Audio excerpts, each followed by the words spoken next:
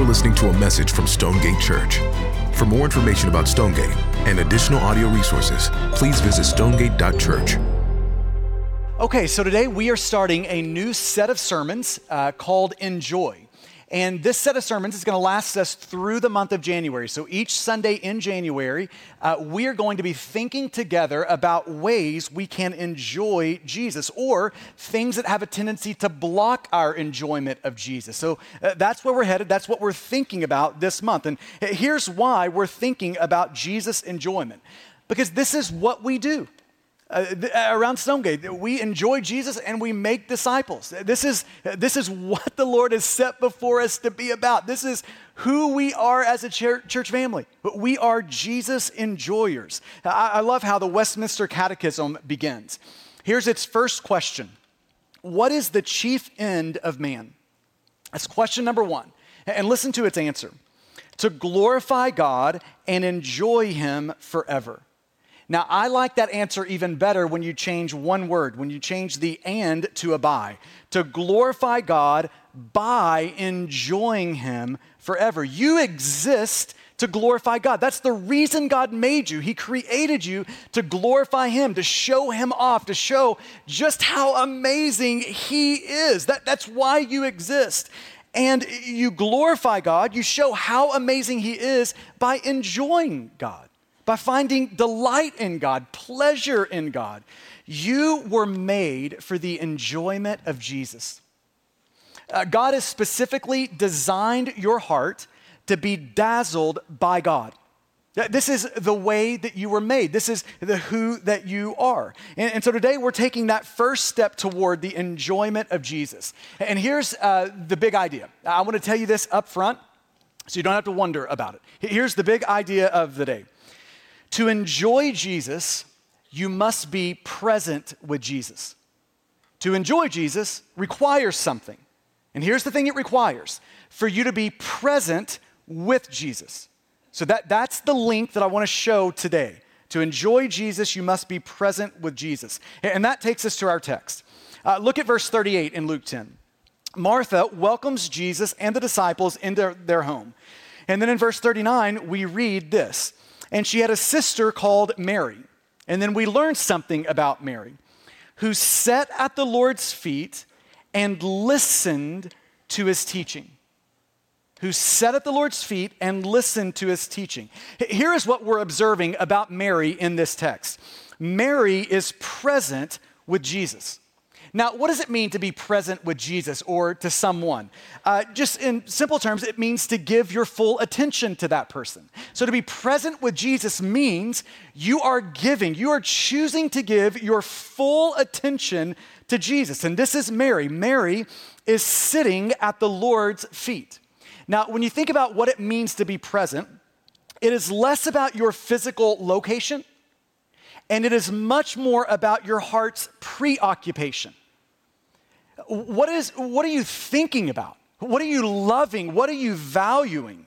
So it's not about physical location, but your heart's preoccupation. Here recently, I was hanging with Caleb, my son, and I don't know if you've ever had these type of moments. Periodically, I will, where I'm with a person, but I am like staring out the window at who knows what, thinking about who knows what. And Caleb looks over and sees this happening, and he's like, Earth to Dad, you can come back anytime here. And we're all guilty of those type of moments. And what is a moment like that showing us? It's showing us that we can be physically there and at the same time not there. That is possible in our life. But Mary was there. She was, yes, physically present there at the feet of Jesus, but even more, she was present. She was there, listening, beholding, gazing. And in this moment, Mary is the happiest person in the world. And she's the happiest person in the world because she was present with Jesus, the greatest person in the world, the most important person in the world, the most enjoyable person in the world. In this moment, she's not self-absorbed. She's not thinking about herself. Her attention has been given fully to Jesus. She is caring about, thinking about Jesus. Nothing else in Mary's life mattered in this moment. Jesus had her full attention. Now, commentators are quick to link this passage in Luke 10 to a passage in John chapter 12. And in John 12, it's a very similar setup. Jesus is in this home, in Martha's home. And Martha is there, and Mary is there, and their brother Lazarus is there. And in the middle of all of that going on in that home, Mary goes and gets this expensive ointment. Now, when I say expensive, I mean expensive. This would probably be the equivalent, like in today's dollars, of maybe $30,000, $40,000, $50,000. It's that ointment. I mean, this is like the rare stuff. This is likely her most valuable possession. It's worth more than anything else she owns. It's this ointment. And in John 12, she takes this ointment and she wipes it onto the feet of Jesus, anoints his feet, and then with her hair, she wipes his feet. This is Mary. She is present with Jesus, giving full attention to Jesus. The most important thing in the universe, Jesus, is what's most important to her heart. And because she is present with Jesus, she is enjoying Jesus. And that enjoyment of Jesus made everything else in her life expendable. 30, 40, 50 grand was like nothing to her compared to the enjoyment of her God, of the person of Jesus. Now we get the contrast. Look at verse 40. You might underline the first 4 words of verse 40. But Martha was distracted. Martha,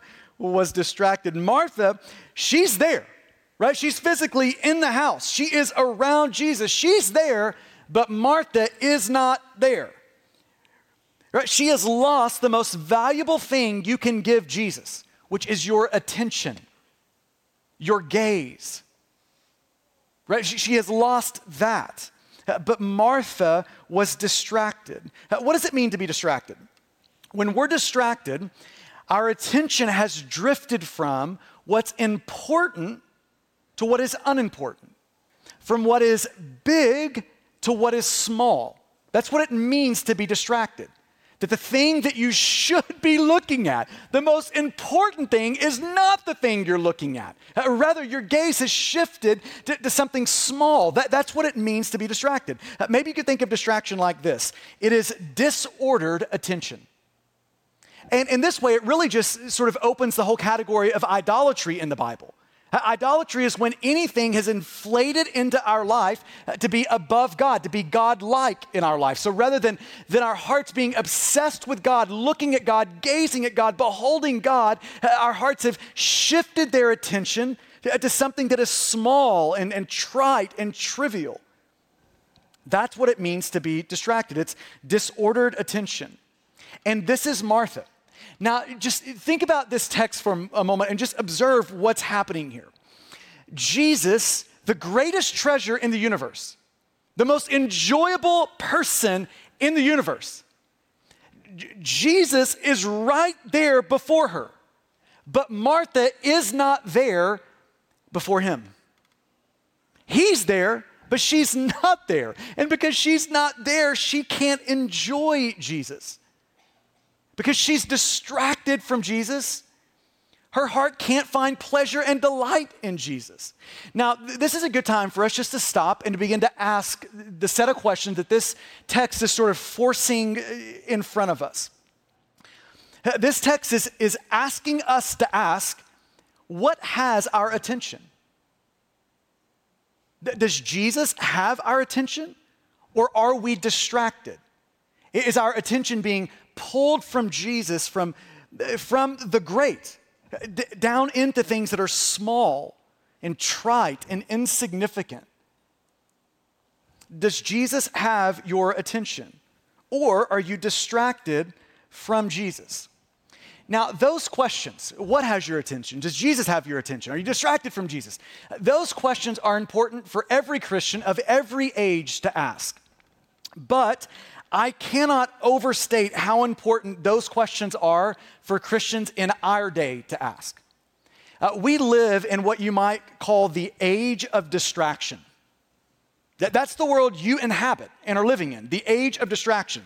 Economists are helpful when they point out that we've gone from a material-based economy to an attention-based economy. That's our economy now. It's attention-based. So if you were to go back roughly 100 years, let's say to 1917, and you were to look at the biggest companies in our country, they would be companies who are producing materials. They're producing things. So things like steel, things like oil and gas, things like food. Those were the biggest companies in the U.S. Fast forward 100 years to roughly 2017. And those are not the biggest companies anymore. The biggest companies are tech companies. Companies like Google, or their parent company, Alphabet. Companies like Apple, companies like Facebook, those are now the biggest companies. Now, I want you to think for a moment about what these companies are doing. Think about what Facebook is doing, what YouTube is doing, what Instagram is doing, what TikTok is doing. Think about what they are doing. They are selling your attention. This is why we live in an attention-based economy. They are selling your attention. So every time you use social media, you never just use it. Every time you use social media, it is also using you. You are being used by it. Maybe you can think of it this way. You are the product. You are the thing people are paying for. Instagram doesn't charge you because Instagram is selling you. They're selling your eyeballs, your attention, your gaze, you beholding something. That is what they are selling. In the words of the CEO of Microsoft, listen to him describe kind of our current context. He says, we're moving from a world where computing power was scarce to a place where it's now almost limitless. So computing power, we've just got more of it than we know what to do with. So we're moving into a world, he goes on to say, where the true scarce commodity is increasingly human attention. That's the scarce commodity, which means we all just need to recognize this about our life. We are in a war for our attention.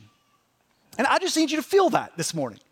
You need to know this about the world that you're in and about you living in this world.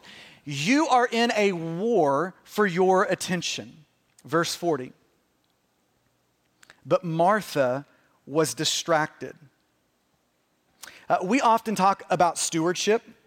And as followers of Jesus, we know that as a steward, that means that we are not an owner. Jesus is the owner, and everything we have has been entrusted to us by Jesus. And then as a steward, we are now charged by Jesus to use what he's given us for his plans and purposes and agendas in this world. That's what it means to be a steward. So we talk all the time about stewarding things like time. That's a very precious commodity, and we have to learn how to steward our time.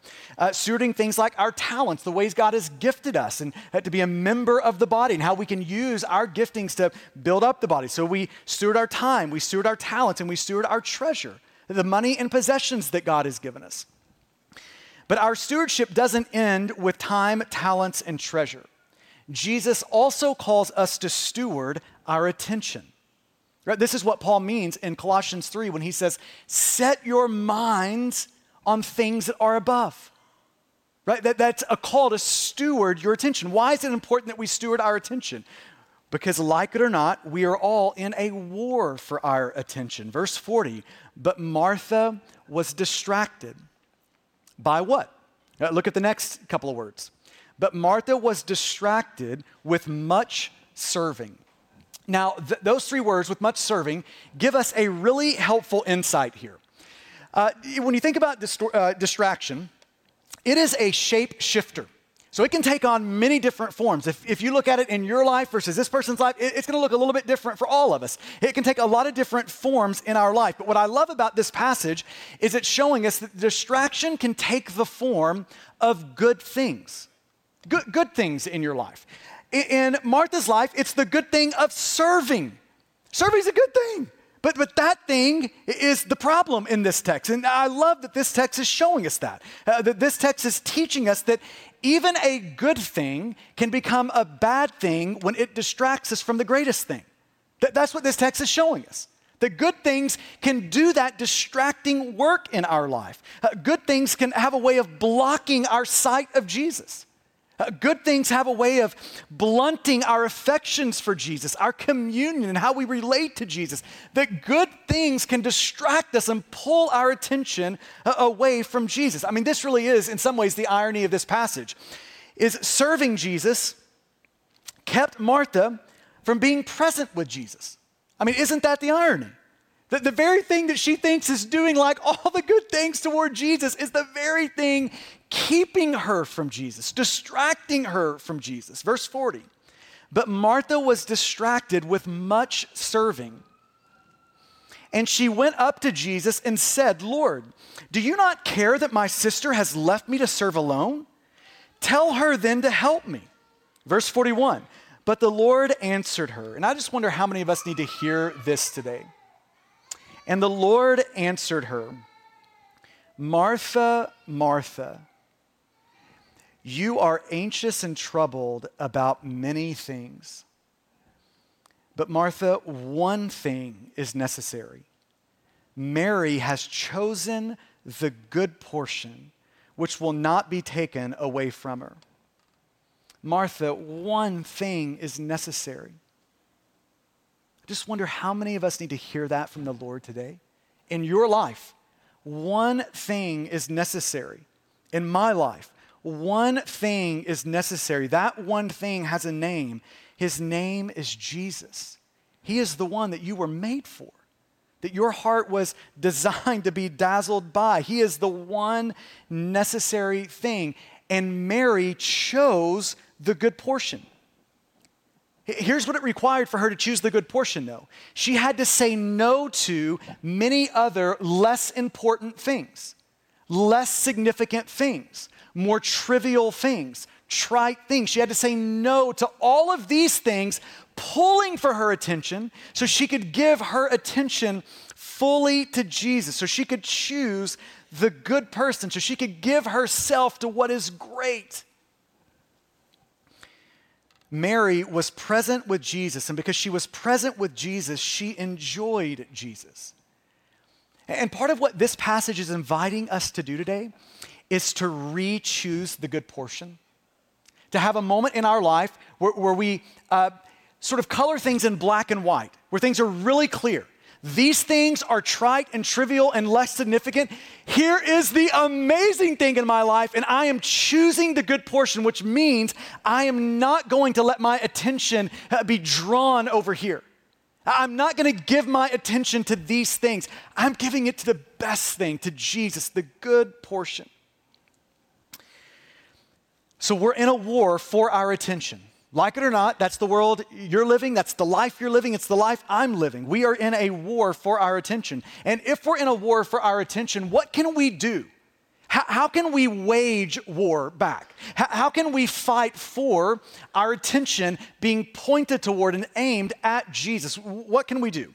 So I want to finish our time just by being very practical with you, by giving you a few things we can do to wage war for our attention. You are in a war for it. Things are gnawing at and pulling for your attention all the time. So how can we fight back? Let me give you 3 things that we can do. First, we can notice. Just noticing, just observing. We can notice. We notice by asking this question: what is distracting me? What is pulling at my attention? What is drawing me away from my gaze being firmly on Jesus? What is doing that? What is after my attention? What is distracting me? Think about the goal of our life. I hope this is the goal of your life. It's the goal of my life, just my daily, just the way I'm living. I want to wake up each day and I want to walk with Jesus. And to walk with Jesus means we are living with our attention on Jesus.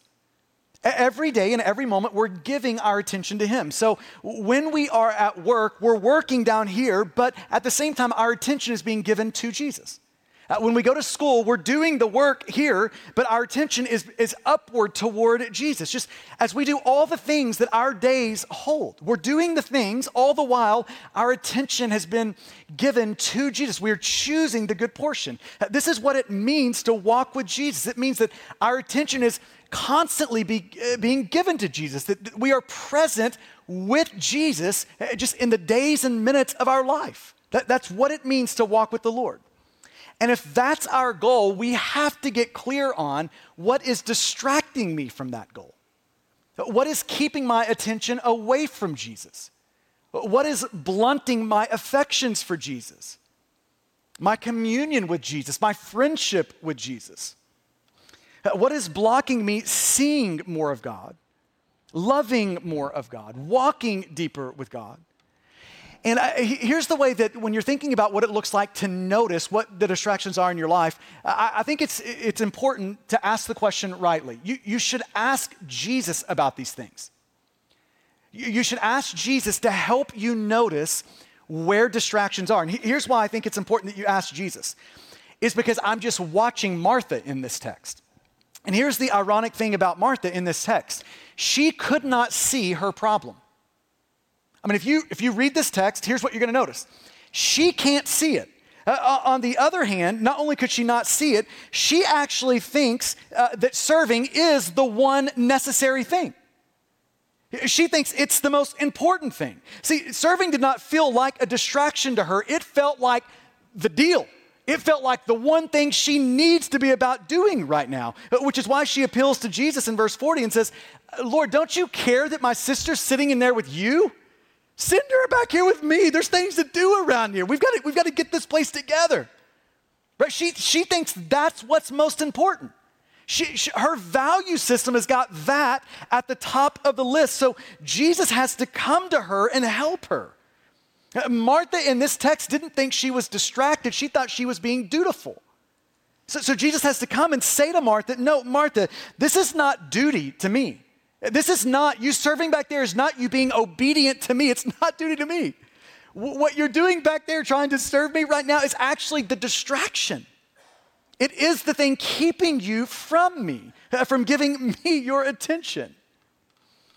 So we need to ask Jesus to help us notice, to help us see what is distracting us. So we ask Jesus about that. If you're married, I would encourage you to ask your spouse about that.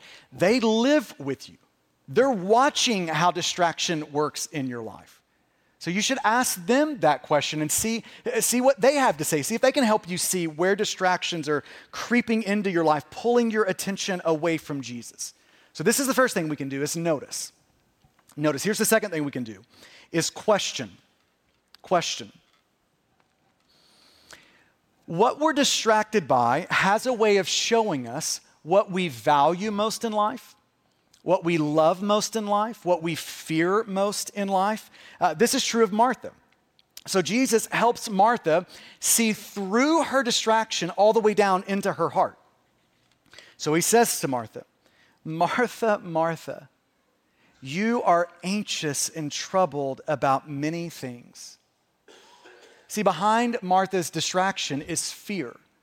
And Jesus helps her see through the distraction all the way down into that fear. Now, behind your distraction is something. I don't know what the something is, but you need to know what the something is. So not only do we need to have Jesus help us notice where distractions are in our life, but we need to question those things and ask Jesus to give us an awareness of like, what is under this distraction? What am I using this distraction for? What is this distraction saying about what I value most, what I love most, what I fear the most? So we notice, we question, and then thirdly, we resist. We resist. We live in the age of distraction. There is a war for your attention, which means if you're passive, you are going to be a casualty in the war. So you have to actively resist, not passively resist, actively resist if you want any chance of keeping your attention fixed on Jesus. You have to actively resist. Now, one of the ways we do this as a church is Silent January. We just try to make it really easy to give us all a month where we are resisting in a very active way. It's Silent January. And we would just invite you into Silent January starting today with us. Now, let me tell you what Silent January is. It's a 30-day challenge where we fight against distraction, where we fight to give our full attention to Jesus, to be present with Jesus so that we can enjoy Jesus. That's what Silent January is all about. That 30-day challenge to do that work, to be present with Jesus so that we can enjoy him. So it comes in 3 parts. And you might could just think about these 3 parts of Silent January as 3 ways we can actively resist in this war. Or we can actively resist by keeping our attention fixed on Jesus. Here are the 3 parts of Silent January. Part 1 is fast. Fast. In particular, we are going to fast from media. Now, you can expand it beyond that to food and all sorts of other things if you would like, but this is the particular fast that we as a church are engaging with in the month of January. It's a fast of media. And if you want to kind of even narrow it down a step further, it's us taking a hard break from social media. A hard break from social media. That's what we're fasting from. Now, why social media? Well, let me tease this out for a moment. A survey from Microsoft found that 77% of young adults answered yes when asked this question. Okay, here's the question. 77% said yes to it. The question is, when nothing is occupying my attention, the first thing I do is reach for my phone. Now, you can try that on for size. My hunch is, if we were to follow you around this week, we would find that in the first moment where you don't have something occupying your attention, we would find you reaching. And the stats bear this out. There is a whole lot of reaching going on. Whole lot of reaching. Another study found that we check our phones roughly 350 times a day. 350 a day. Right? That's every 4 minutes we are checking our phone. By the way, this is one reason why I think it's really helpful if you just develop the habit of, even when you come into a service like this, where we're fixing our gaze on Jesus, for you to power down your phone, either turn it off or to leave it out of the room, just to leave it in your car when you come in. Because chances are you have already checked your phone 3, 4, 5, 6 times in this service over the last few minutes. Right? It's just every time we have a down moment, every time we have an ounce of space, we're reaching for the phone. This is what you call a digital addiction. And here's the thing, most people are just comfortable now in claiming it, owning it. Yep, that's me. Roughly 50% of adults consider themselves addicted to their phones. Let me give you a different word for addiction. It's idolatry. It's what the Bible would call sin. When we've made a slave of anything but Jesus, right? So half of the adults would say, I'm addicted to my phone. Now, let me tell you why that's so damaging for us. Think about Paul's command to pray without ceasing. That command is claiming all of these little moments in your life. Not just the big moments, but all of these little moments in your life, in your day. Think about all these moments in your day. They're little transition moments. So you just finished a call, and you have 60 seconds after that call of just a bit of a transition. Either in that moment, we are going to reach for our phone, or we are going to be present with Jesus. You have a walk to the bathroom, 45 seconds maybe, a minute. You're either going to reach for your phone or be present with Jesus. You just finished a meeting and you have a 15-minute window before the next one. You're either going to reach for your phone or you're going to be present with Jesus. All of these little transition moments, these little small moments of our life are being just absolutely pillaged by this habitual reach for our phone. We are literally distracting ourselves to death. Or we can say it this way. We are distracting ourselves into distance with God. And at the tip of this distraction spear is, for most people, social media. Tim Keller was once asked this question. Why do you think young Christian adults struggle so deeply with God as a personal reality in their life? So in other words, why is it that so many people, God is way up there, he's theoretical. He's sort of in vague sort of hues up there somewhere. He is not right here, present and powerful and real in their life in a way that stuns their hearts, amazes them. He just sort of is existing way up there somewhere. Why is that? Why is personal reality with God, like here is God, my heart is alive to him? Why is that so rare and so hard for so many Christians? And here was his reply: noise and distraction. He goes on, it is easier to tweet than it is to pray. And I agree with him. I think this is the culprit. If we prayed half as much as we perused our news feeds, our hearts would be fully alive to the greatest thing in the universe, Jesus. Consider this statistic. Americans spend, on average, 2 hours a day on social media. 2 hours a day. Now, parents, if you have a teenager, that average goes from 2 hours a day to 5 hours every day. 5 hours a day. I want to take just a parenthetical sort of sidebar just for a moment and chat with parents. Parents, if you haven't thought long and hard about how to keep technology in its proper place in your life and in your home and in the lives of your kids, you should just assume that technology is totally out of place in your life, your house, and in the lives of your kids. If you have not thought long and hard about it, and you're just sort of drifting along, you can guarantee it, your drift is going to be into Crazyville when it comes to technology. I'll just give you for instance in this, just a thing to think about as a parent. If you have given your kid a smartphone, you have put what I would just consider the equivalent of a loaded pistol into their hands. Now, I am of the ilk that would say there is a moment when I am okay putting a loaded pistol into my kid's hands. I think that there is a time and a place for that to happen. But if you put a loaded pistol into your kid's hands, do you think you're going to think long and hard about doing that? When you're going to do that? How you're going to do that?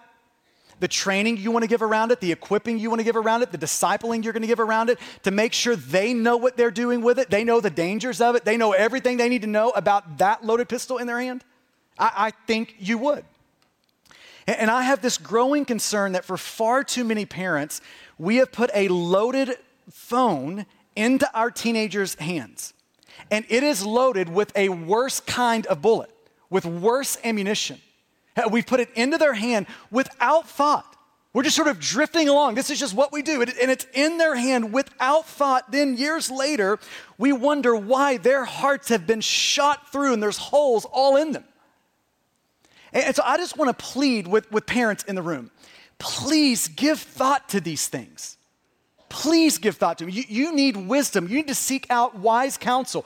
People who are thinking a lot about this, you need to learn from them. Garner some wisdom from them. We're going to send you a few resources this week, a podcast to listen to, a few articles to read, a book recommendation. And parents, you don't have the option, if you want to disciple your kids well, of leaving this off the table. You've got to think so much about this. 5 hours a day for a teenager going to social media. Do you think that has a forming effect in the life of your kid? It's a huge forming effect. So, since the reach for our phone is coming in every free moment, and because the reach is often going towards social media, we are taking a hard break from social media in the month of January, right? That's the fast. Now, let me put one more caveat around it. That's the specific thing, but I would just encourage you to think in a broader way toward all media in your life. Think about how distraction with media works for you. Maybe social media is the thing, or maybe you don't have a social media account, but you love video games. Maybe that's your deal. The average man spends 10,000 hours playing video games before his 21st birthday. Again, we've lost our minds, haven't we? 10,000 hours before they're 21. 10,000 hours is what it takes to become an expert at something. That's the thing. most guys have developed expertise in. 10,000 hours playing video games. So if you don't have a social media account, but you have like 13 Xbox accounts, you should consider using video games for the thing you're fasting from. Maybe for you, it's TV. That there is just a lot of TV in your world. And so maybe that's the thing. And if you, let's just say you replaced your TV watching in the month of January with reading. The average American reads somewhere between 200 and 400 words a minute. That means you could read 50 books in about 200 hours. That's what it would take you to read 50 books. Now, 200 hours sounds like a lot, right? But the average American spends 700 hours a year on social media. 700 hours. You can fit a lot of books into that 700 hours. And the average American spends 2,700 hours a year watching TV. So there's a lot of hours there to work with. So maybe TV is your thing. Maybe that's the thing that you're going to cut in the month of January so that you can fill it with other things. So we're fasting. We are in a war, an all-out war for our attention. And one way that we fight this war is by fasting. Here's the second thing we're doing in January, is focus. So fast and then focus. Like Mary, we want to be present with Jesus. We want to give Jesus our full attention. And so here's what we're asking everyone that makes up the Stonegate family, everyone to do in the month of January. Every day to give 10 minutes to silence and solitude. 10 minutes, alone, by yourself, not a noise around you. 10 minutes to silence and solitude. And then each week to give 1 hour to silence and solitude. So 10 minutes a day, 1 hour a week of silence and solitude. Let me just give you some practical help on this. Here's help with the 10 minutes. Every day when you practice silence and solitude for 10 minutes, I would just encourage you to bring a question to Jesus. Maybe the question comes from your Bible reading that day, and you're just going to ask a question about the text and just be present with Jesus over that text. So maybe it could be that for your question. Maybe it's something that you're noticing about yourself. Why am I angry? Why am I impatient? Why do I feel so much insecurity around that person? And you're just bringing that question to the Lord, and you're being present with the Lord over that question. Maybe it's something about your marriage. Maybe you can come to Jesus with this question. What does my spouse need from me right now? Father, would you show me that? What's one way I can serve my spouse right now? One thing that would bless my spouse? So maybe it's a marriage question. Maybe it's a parenting question. What if you just made a habit of giving 10 minutes of your day to bringing this question to the Lord? Father, I have kids, and I want to see my kids. So here's one of my kids. For me, here's Hannah. Father, would you help me see her? To notice things about her? Father, what is it that you would want me to see about her? How could I be an encouragement to her today? How can I speak life into her world today?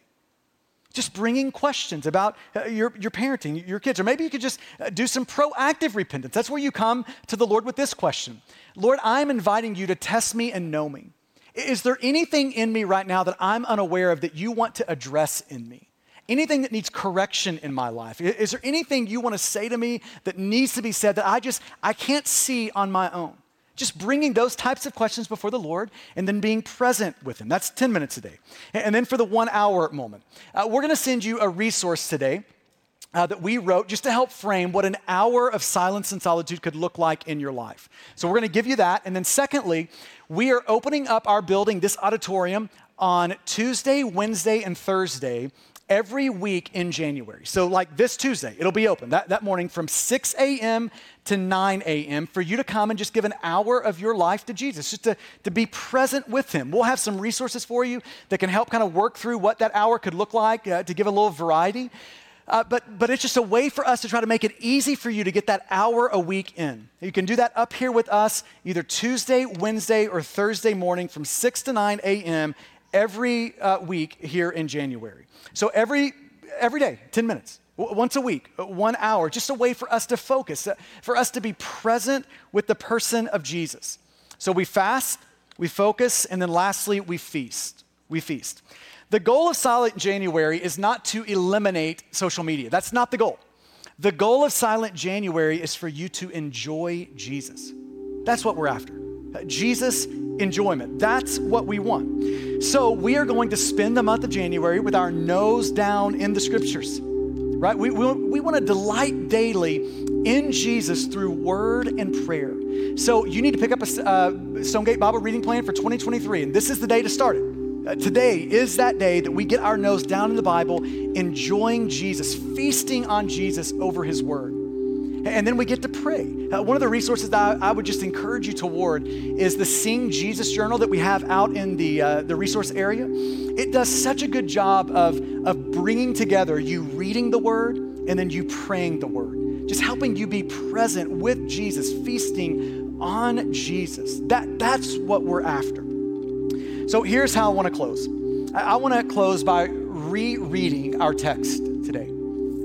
This passage about Mary and Martha. Listen to it one more time. Now, as they went on their way, Jesus entered a village, and a woman named Martha welcomed him into her house. And she had a sister called Mary who sat at the Lord's feet and listened to his teaching. But Martha was distracted with much serving. And she went up to him and said, Lord, do you not care that my sister has left me to serve alone? Tell her then to help me. But the Lord answered her, Martha, Martha, you are anxious and troubled about many things. But Martha, one thing is necessary, and Mary has chosen the good portion, which will not be taken away from her. Friends, the good portion, Jesus himself, the great one, he is here and available. And this whole morning is about us looking at Jesus and choosing to give our attention to him. He's waiting for us. So friends, this month, may we enjoy Jesus. May we be present with him. Would you bow with me? I want to give you just a moment to be present with Jesus.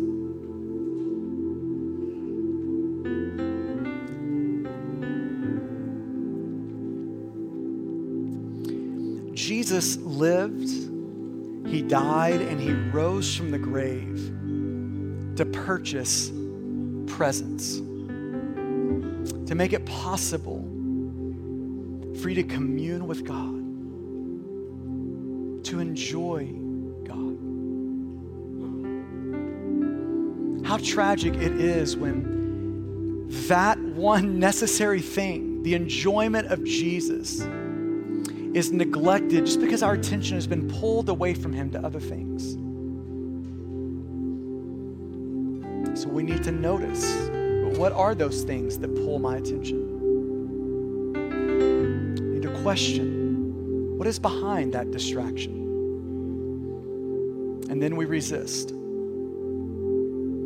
We get to fast this month, focus this month, and feast on Jesus this month. So Jesus, would you help us? We are such a distracted people. And it just reminds us of our creatureliness, our frailty. God, we need help.